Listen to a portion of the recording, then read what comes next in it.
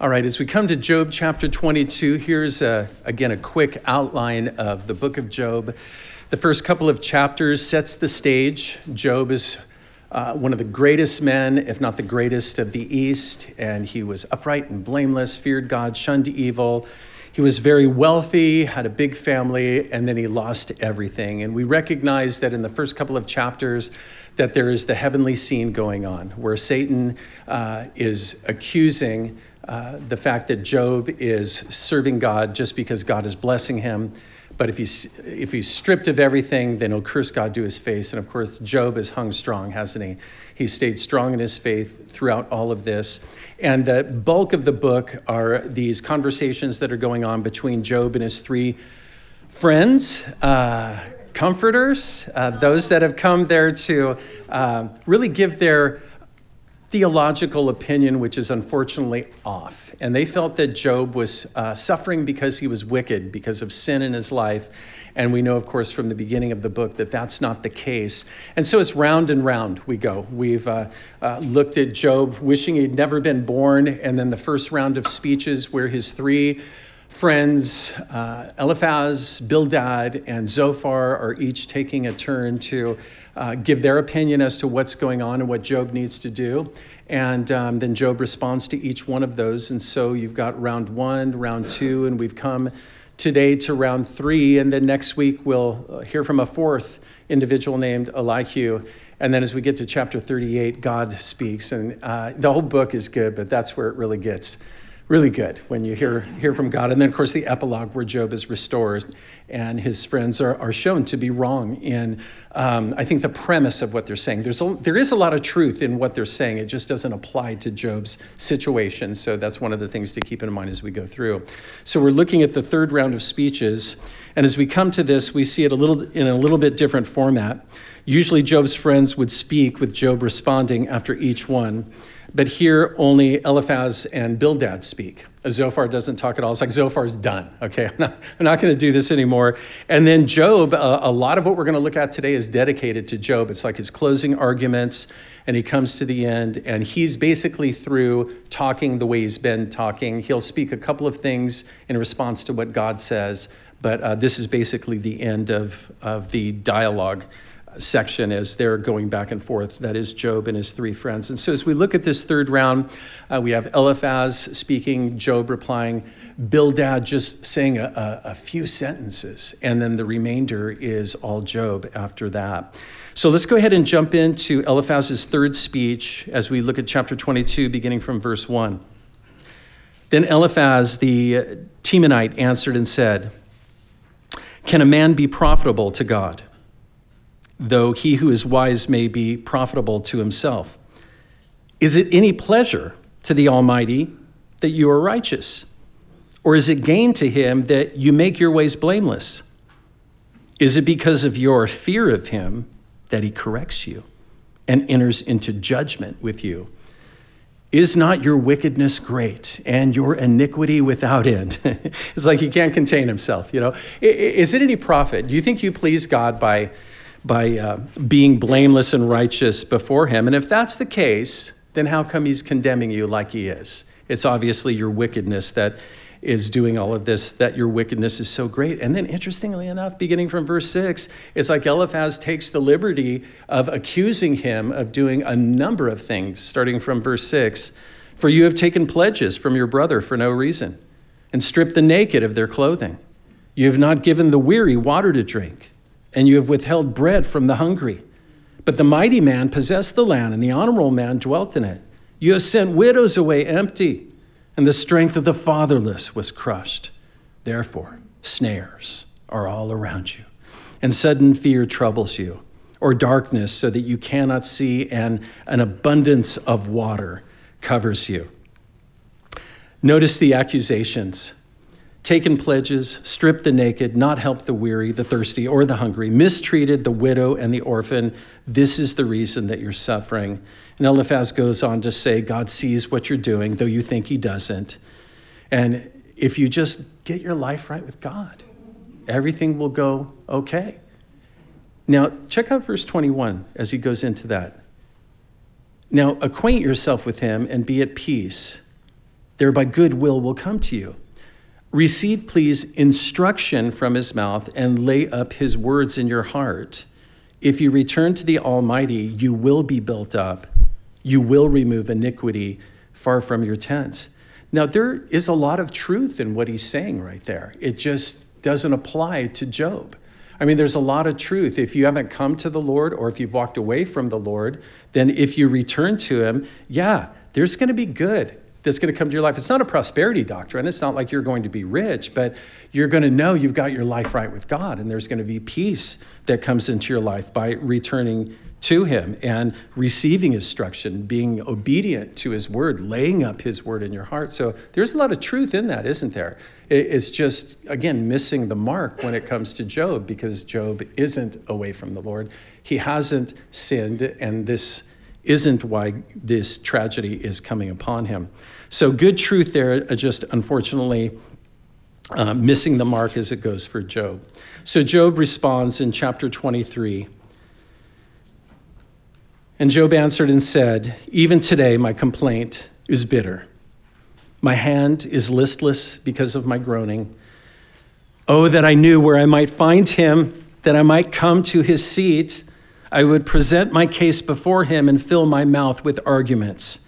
I would know the words which he would answer me and understand what he would say to me.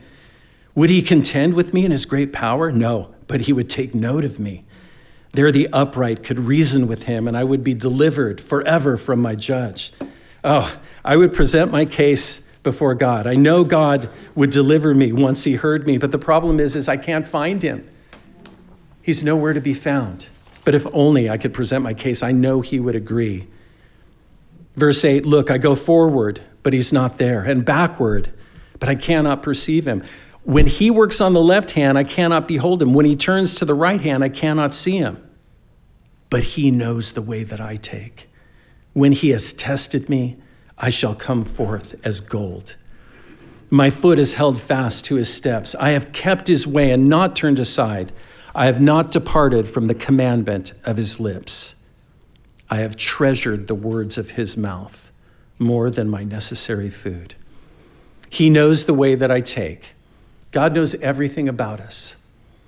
He knows, obviously, the end from the beginning, but guys, he's well acquainted with us, and he's well acquainted with all our ways, not just the things we do, but what's going on inside of our heart. And he makes mention in verse 10, when he has tested me, I shall come forth as gold. The illustration is striking because when you test gold, when you put gold through the fire, it's going to burn off the impurities. And what's going to come forth is something that's much more valuable than what went in. And so the same thing is true when you or I go through trials. We go through those things, and typically what happens is the trial is going to burn off the impurities in our life. There's going to be some things in our lives that we recognize are not quite right, and we need to get right. And what comes forth is a faith that really brings honor then to God, a lifestyle that will really honor him. Peter said in 1 Peter chapter 1, as he was speaking about our common salvation, he says, in this you greatly rejoice, though now for a little while, if need be, you have been grieved by various trials, that the genuineness of your faith, being much more precious than gold that perishes, though it is tested by fire, may be found to praise, honor, and glory at the revelation of Jesus Christ. The trials that we go through can bring about a good end. You know, again, everything is different. Sometimes we suffer because we live in a fallen world. Sometimes it is the chastening, corrective hand of God upon our lives. Sometimes we deserve what's coming to us because we've made some really foolish choices. But God has a way of using the trials that come into our life and refine our faith so that it brings glory and honor to the Lord. And it's what we do, I think, in the midst of those trials. Am I going to turn away from God when the trial hits, or am I going to come to God?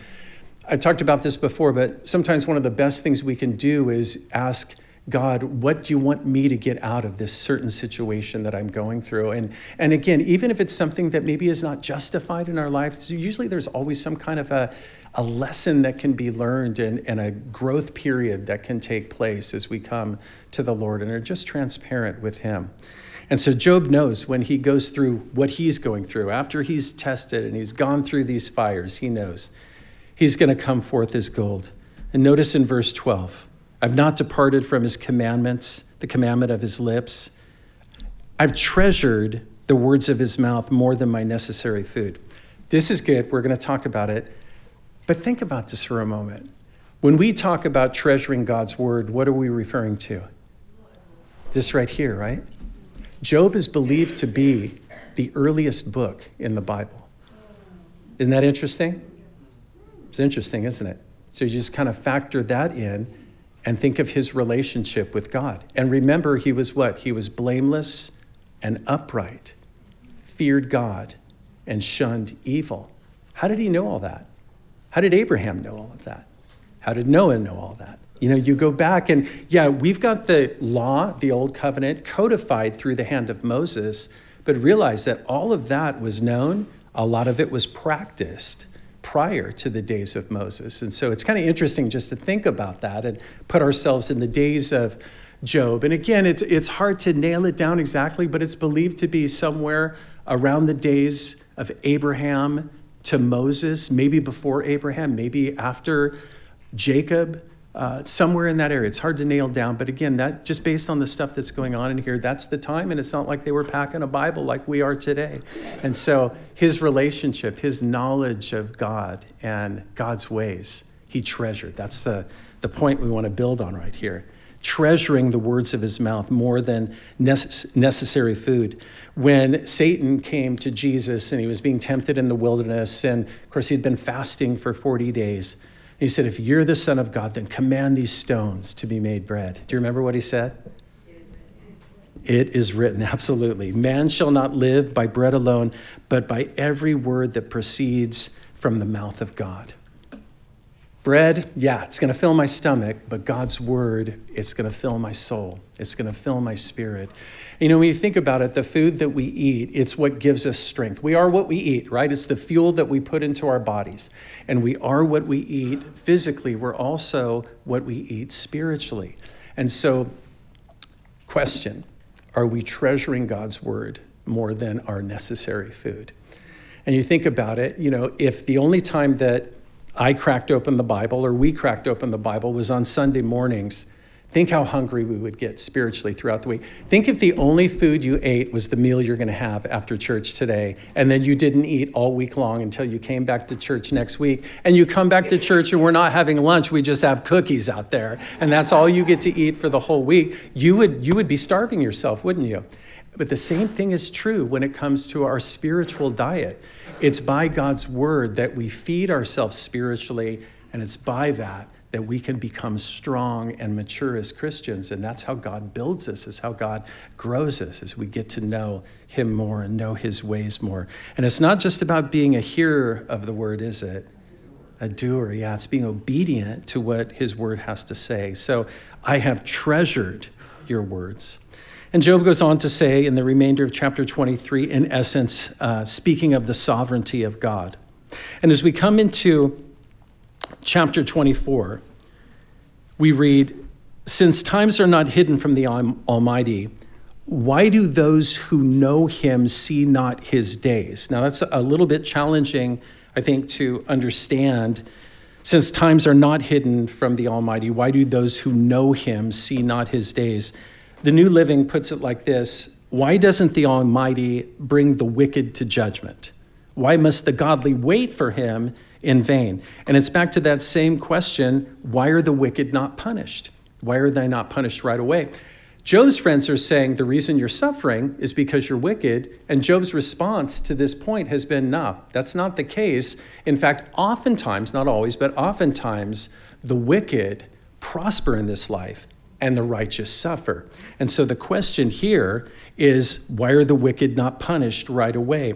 And so he goes on to speak of things, and we'll go through a few of these verses here as he speaks of the wicked in verse 2.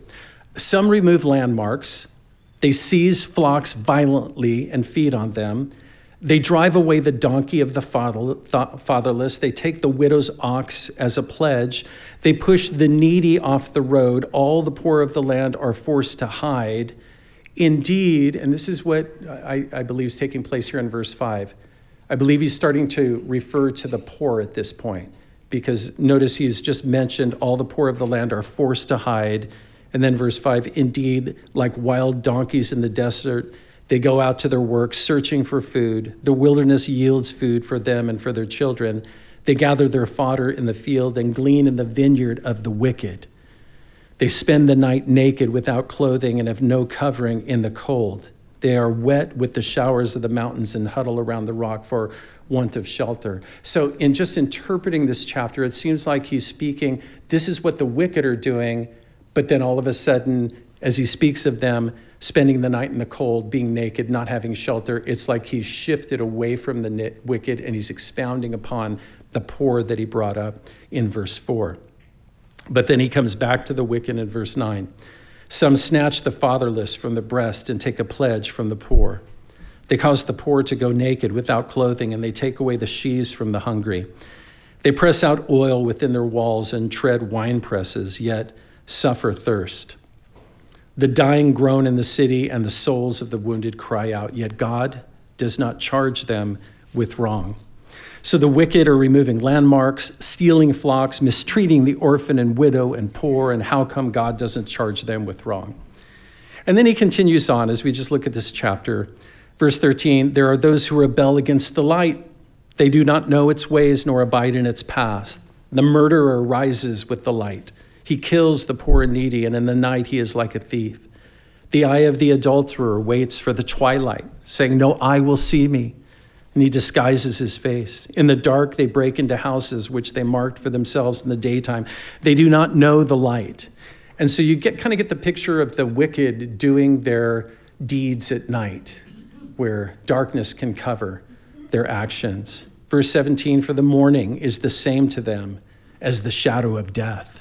If someone recognizes them, they are in the terrors of the shadows of death, and hence why they do not like the morning light, because they can be seen for what they're doing.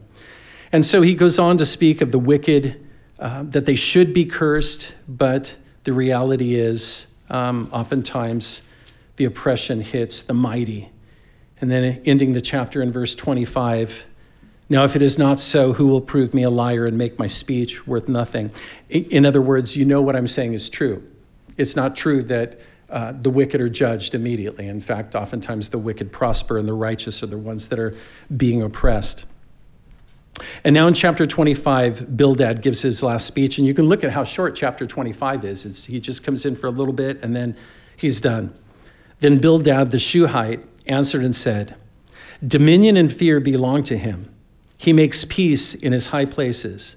Is there any number to his armies? Upon whom does his light not rise? How then can man be righteous before God? Or how can he be pure who is born of a woman? If even the moon does not shine and the stars are not pure in his sight, how much less man who is a maggot and a son of man who is a worm? Gotta love the waxing eloquent with Bildad. You know, he speaks of God's greatness. And then, of course, in comparison to man, and he seems to bring out, how can he be pure who is born of woman? How can man be righteous before God? I mean, the reality is that of the fall. You see that in the terminology here. Man is a sinner and so forth. But you can see the accusation as well. It's against what Job is saying. Hey, look, I've done nothing wrong. I hold to my righteousness. And he's saying, look, you're a maggot. You know, you're nothing before God. And that's it with Bildad. He's done. Of course, Zophar's done. He's not going to address Job anymore. And Job, as he speaks, you know, in one sense, he responds to them. And in another sense, he's totally ignoring them. And he's just going off on this, man, this is my life here. And if I had the opportunity to talk with God, and if God was here, he would prove me right because he knows. And it's true. God does know. And God's assessment of Job was he is a blameless man. And he is upright, one who fears God and shuns evil. And Job knows that. And so he continues to come back to this. But notice as he jumps in, chapter 26. But Job answered and said, how have you helped? How has any of this helped me? How have you helped him who is without power? How have you saved the arm that has no strength? How have you counseled one who has no wisdom? And how have you declared sound advice to many? To whom have you uttered words, and whose spirit came from you? I got that too, yeah. I don't think that's God speaking to you. I think there's another spirit here. Again, how have they helped? They have been worthless physicians. They have been miserable comforters. And again, it's important to learn from this that in time of despair, as we can come alongside and help somebody out, we're to be, I like the idea of the ministry of presence. Yeah, I don't know what to say, but I'm here. I'm the shoulder to cry on. I want to just be here for you. And really the three friends, they shined the brightest when they said nothing in the beginning, and sometimes that's the best thing we can do. Also remember from last week, death and life are in the power of the tongue, and those who love it will eat of its fruit. So we can speak those words that will bring healing and will bring life. We have the opportunity, the privilege to be able to do that. But we also have the ability to speak words that would cut like a knife and just bring destruction into somebody else's life. And so a lot of good stuff that we can learn here on how to be there for one another. Job goes on to speak of the greatness of God in chapter 26, verse 5, the dead tremble, those under the waters and those inhabiting them. Sheol, again, the grave, the place of the departed spirits, is naked before him, and destruction has no covering. Notice verse 7, he stretches out the north over empty space. He hangs the earth on nothing. I'm reading a commentary on Job by Henry Morris. And Henry Morris was the founder of the Institute for Creation Research. He was a scientist, and if I'm not getting my people crossed, I believe he taught in the public school system or in the universities for, I think, something like 30 years, and was he was knowledgeable. I don't want to say an expert, but he was knowledgeable in virtually all of the sciences. I mean, astronomy, hydrology. He just goes through all of these different disciplines in science. And it's wonderful to read his commentary on the Bible because he brings so much of that in the book of Job. That's one of the highlights that he has in his commentary on Job. And the point he makes, like in verse 7, where he says he hangs the earth on nothing, the point that he brings up is you're going back to, again, the days of Job is going to be what?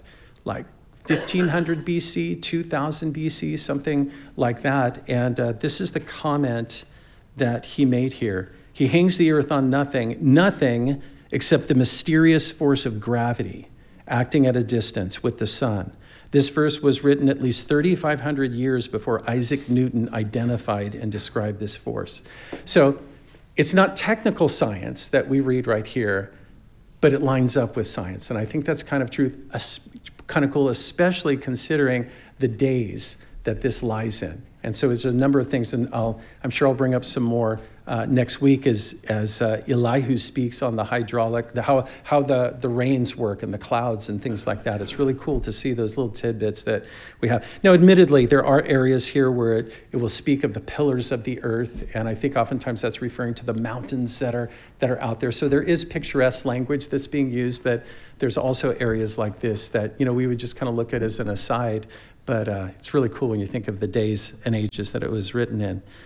He does mention in verse 8, he binds up the water in his thick clouds, yet the clouds are not broken under it. It's kind of interesting to think about that, how you've got water. You know how heavy water is when you have like a 5-gallon bucket of liquid and you're trying to carry that around. That thing's pretty heavy.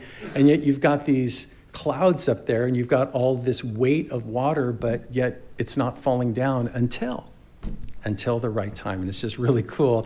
It's really cool how God designed things, And when you look out at the universe, you look at the moon and it's gray, and you look at the pictures of the solar system and the planets, but then you look at the blue marble, you look at Earth and you just see how wonderfully positioned this planet is for life. And it's just amazing as we dig into that and see how God created this. How can you get away from the fact that this is a creation? This has obviously been designed by a much higher intelligence. And it's just, doesn't it kind of boost your faith there and going, okay, I'm on the right track here. I'm on the right track. So anyway, it's cool. He mentions in verse 8 again, he binds up the waters in his thick clouds. yet the clouds are not broken under it. Verse 9, he covers the face of his throne and spreads his cloud over it. Verse 10, he drew a circular horizon on the face of the waters at the boundary of light and darkness. And so speaking of the arc of the earth, not a flat earth, but a sphere that's here all the way back in the book of Job. And so jumping ahead to chapter 27. Moreover, Job continued his discourse and said, as God lives, who has taken away my justice, and the Almighty who has made my soul bitter, as long as my breath is in me, and the breath of God in my nostrils, my lips will not speak wickedness, nor my tongue utter deceit. Far be it from me that I should say you are right. Till I die, I will not put away my integrity from me. My righteousness I hold fast and will not let it go. My heart shall not reproach me as long as I live. He maintains his integrity. And again, this is what riled his friends so much. How can you, being a man, be righteous before God? And I think in the sense that Job is speaking it, he's just saying, look, I was the real deal. I was living my life uprightly before him, and I'm not going through all of this because of some sin or wickedness that is in my life. He continues on in the chapter speaking about there being no hope for the hypocrite if he had been a hypocrite. And he also speaks about the portion of the wicked. We're jumping ahead to chapter 28. And chapter 28, it begins in the first half of it, speaking about man seeking out the precious metals of the earth. Chapter 28, a couple of verses. Surely there is a mine for silver and a place where gold is refined. Iron is taken from the earth, and copper is smelted from ore. Man puts an end to darkness and searches every recess for ore in the darkness and the shadow of death. And he goes on to speak about man not just searching, but man finding gold and silver and iron, copper, precious stones. But, jump ahead to verse 12.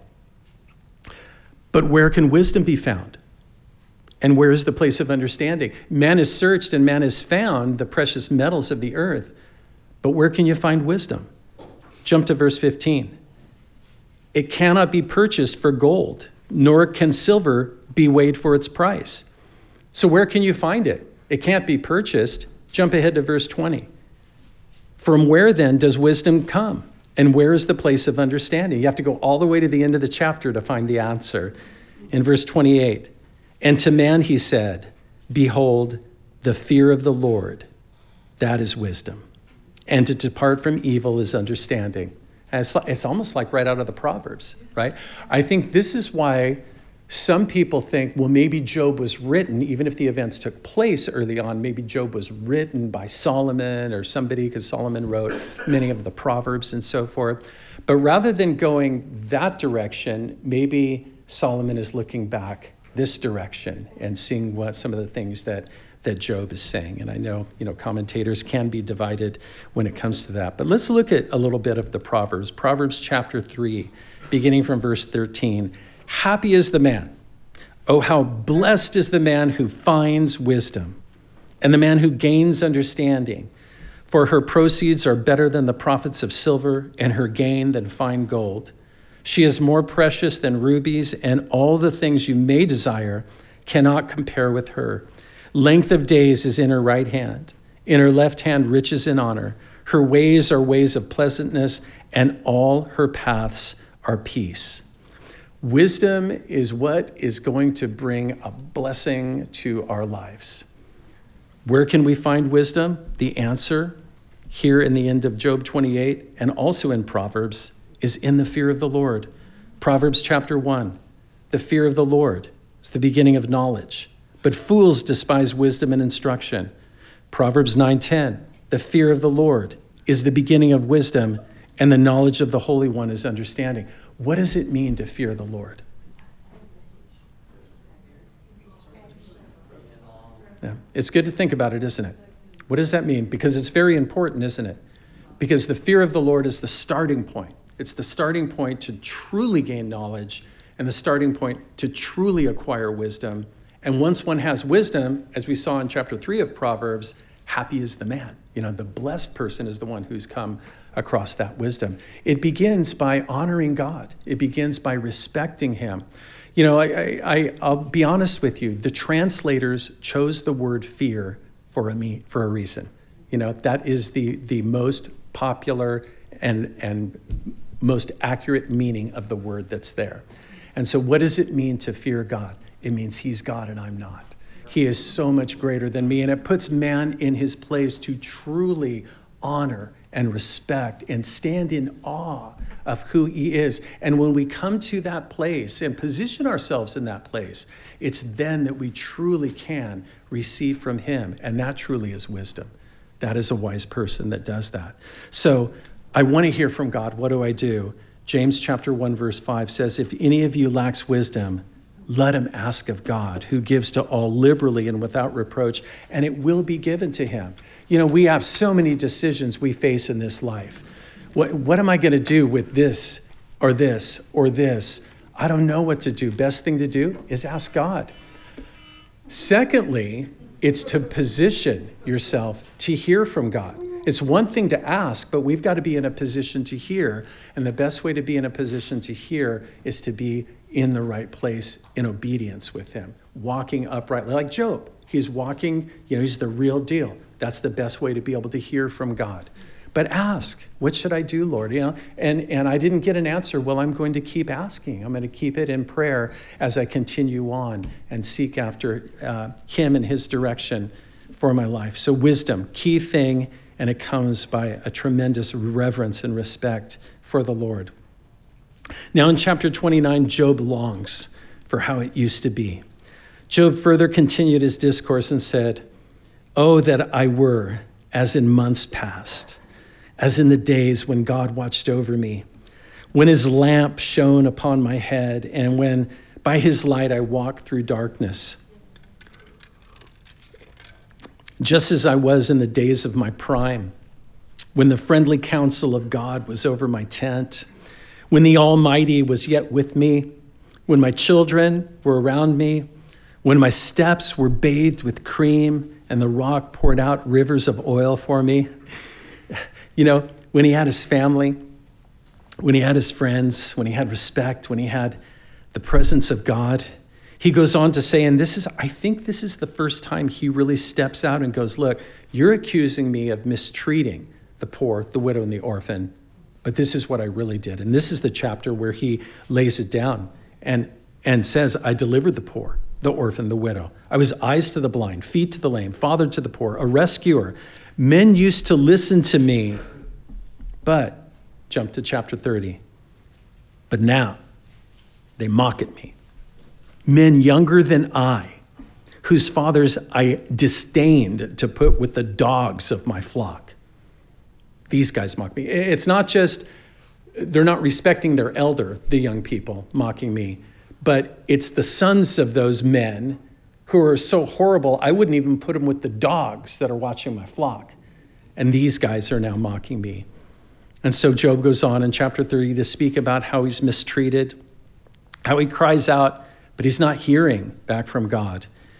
And he speaks of his suffering, his heart being in turmoil, his bones burning with fever. And if you jump to the end of chapter 30, verse 31, my harp is turned to mourning and my flute to the voice of those who weep.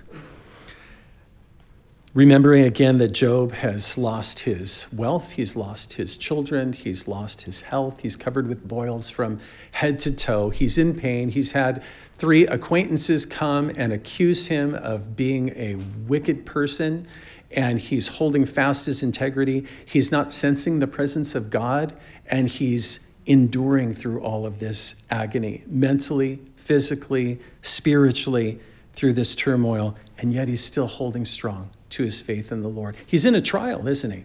He's in a difficult place, but he's trusting God. And I've said this before, but it's like real faith is trusting God even when you don't understand. God, I don't understand what's happening. I don't understand why it's happening, but I'm trusting you because I know you are sovereign and I know you are good and I know you love me. And that's the best thing we can do. And that's, I think, what Job did. He really held fast to his faith as he went through all this. Now we'll close it out with chapter 31 as Job wraps up his sayings here. And And he speaks here, again, how he had maintained his righteousness. And if he didn't, and bad things were coming because of that, then come what may, that's what should happen. But he says, that's not what I was doing. He says in chapter 31, verse 1, I have made a covenant with my eyes. Why then should I look upon a young woman? For what is the allotment of God from above and the inheritance of the Almighty from on high? Is it not destruction for the wicked and disaster for the workers of iniquity? Does he not see my ways and count all my steps? If I have walked with falsehood, or if my foot has hastened to deceit, let me be weighed on honest scales, that God may know my integrity. If my step has turned from the way, or my heart walked after my eyes, or if any spot adheres to my hands, then let me sow and another eat. Yes, let my harvest be rooted out. If my heart has been enticed by a woman, or if I have lurked at my neighbor's door, then let my wife grind for another, and let others bow down over her. For that would be wickedness. Yes, it would be iniquity deserving of judgment, for that would be a fire that consumes to destruction and would root out all my increase. You see what he's saying here? If I have wronged others, then I deserve what I get. If I've gone after my neighbor's wife, then let my wife be taken by another. And I want to take us back to verse 1 of chapter 31, where he said, I have made a covenant with my eyes.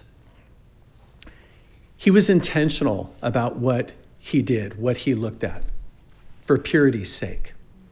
I made a covenant, not just, well, oops, I shouldn't have looked at that. Try not to look again. I made a decision. I was intentional. In Psalm 101, verse 3, David says, I will set nothing wicked before my eyes.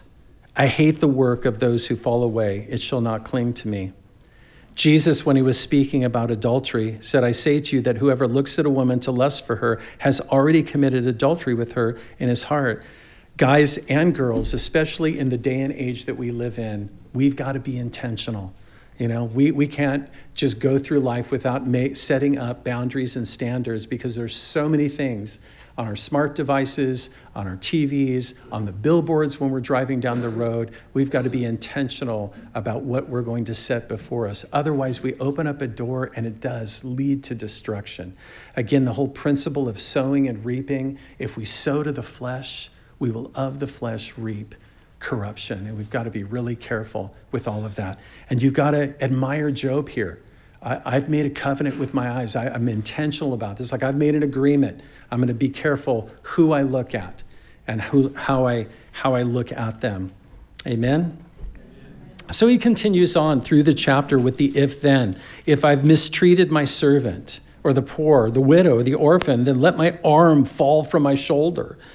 If I've trusted in riches, if I've been unfaithful, rejoiced at others' misfortune, or hidden my sin, then let judgment fall upon me. And we'll close it out beginning from verse 35 of chapter 31. Oh, that I had one to hear me. You can hear his longing for God to be there. Oh, that I had one to hear me. Here is my mark. The Hebrew letter is the tau right there, the last letter of the Hebrew alphabet. Some translations translate that signature. I'm writing this thing down. I'm signing off on this, okay? I maintain my integrity, my righteousness. Here is my mark. Oh, that the Almighty would answer me, that my prosecutor had written a book.